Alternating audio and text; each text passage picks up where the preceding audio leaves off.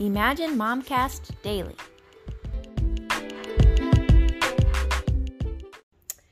Hey, we're doing this Elijah study with Priscilla Schreier in our Bible study. I mentioned it at one other video. And one of the things that she was talking about today is in the story in 1 Kings chapter 17 about Elijah on Mount Carmel. And that is an amazing story. So absolutely go read it if you can today. But one of the things that happens is the people of Israel are suffering through this drought. And it's been going on for 3 years. They're so thirsty.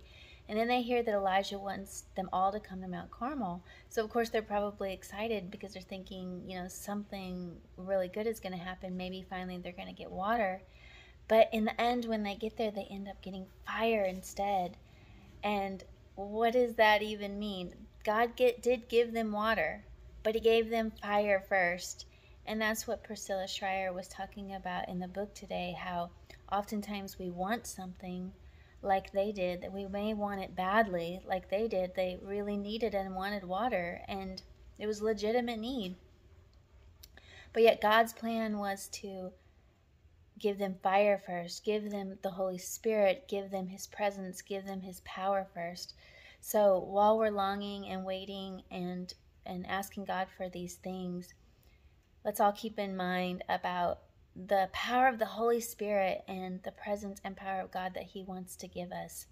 And that is the most important thing to him for our lives. That's hard. It's hard to,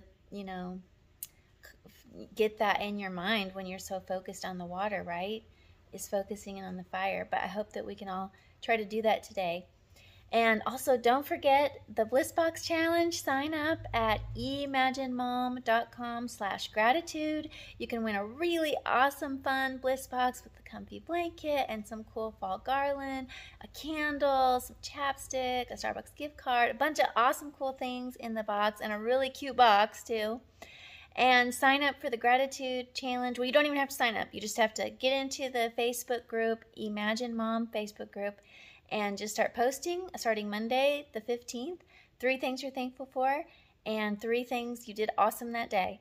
So I hope to see everyone there, and I will talk to you.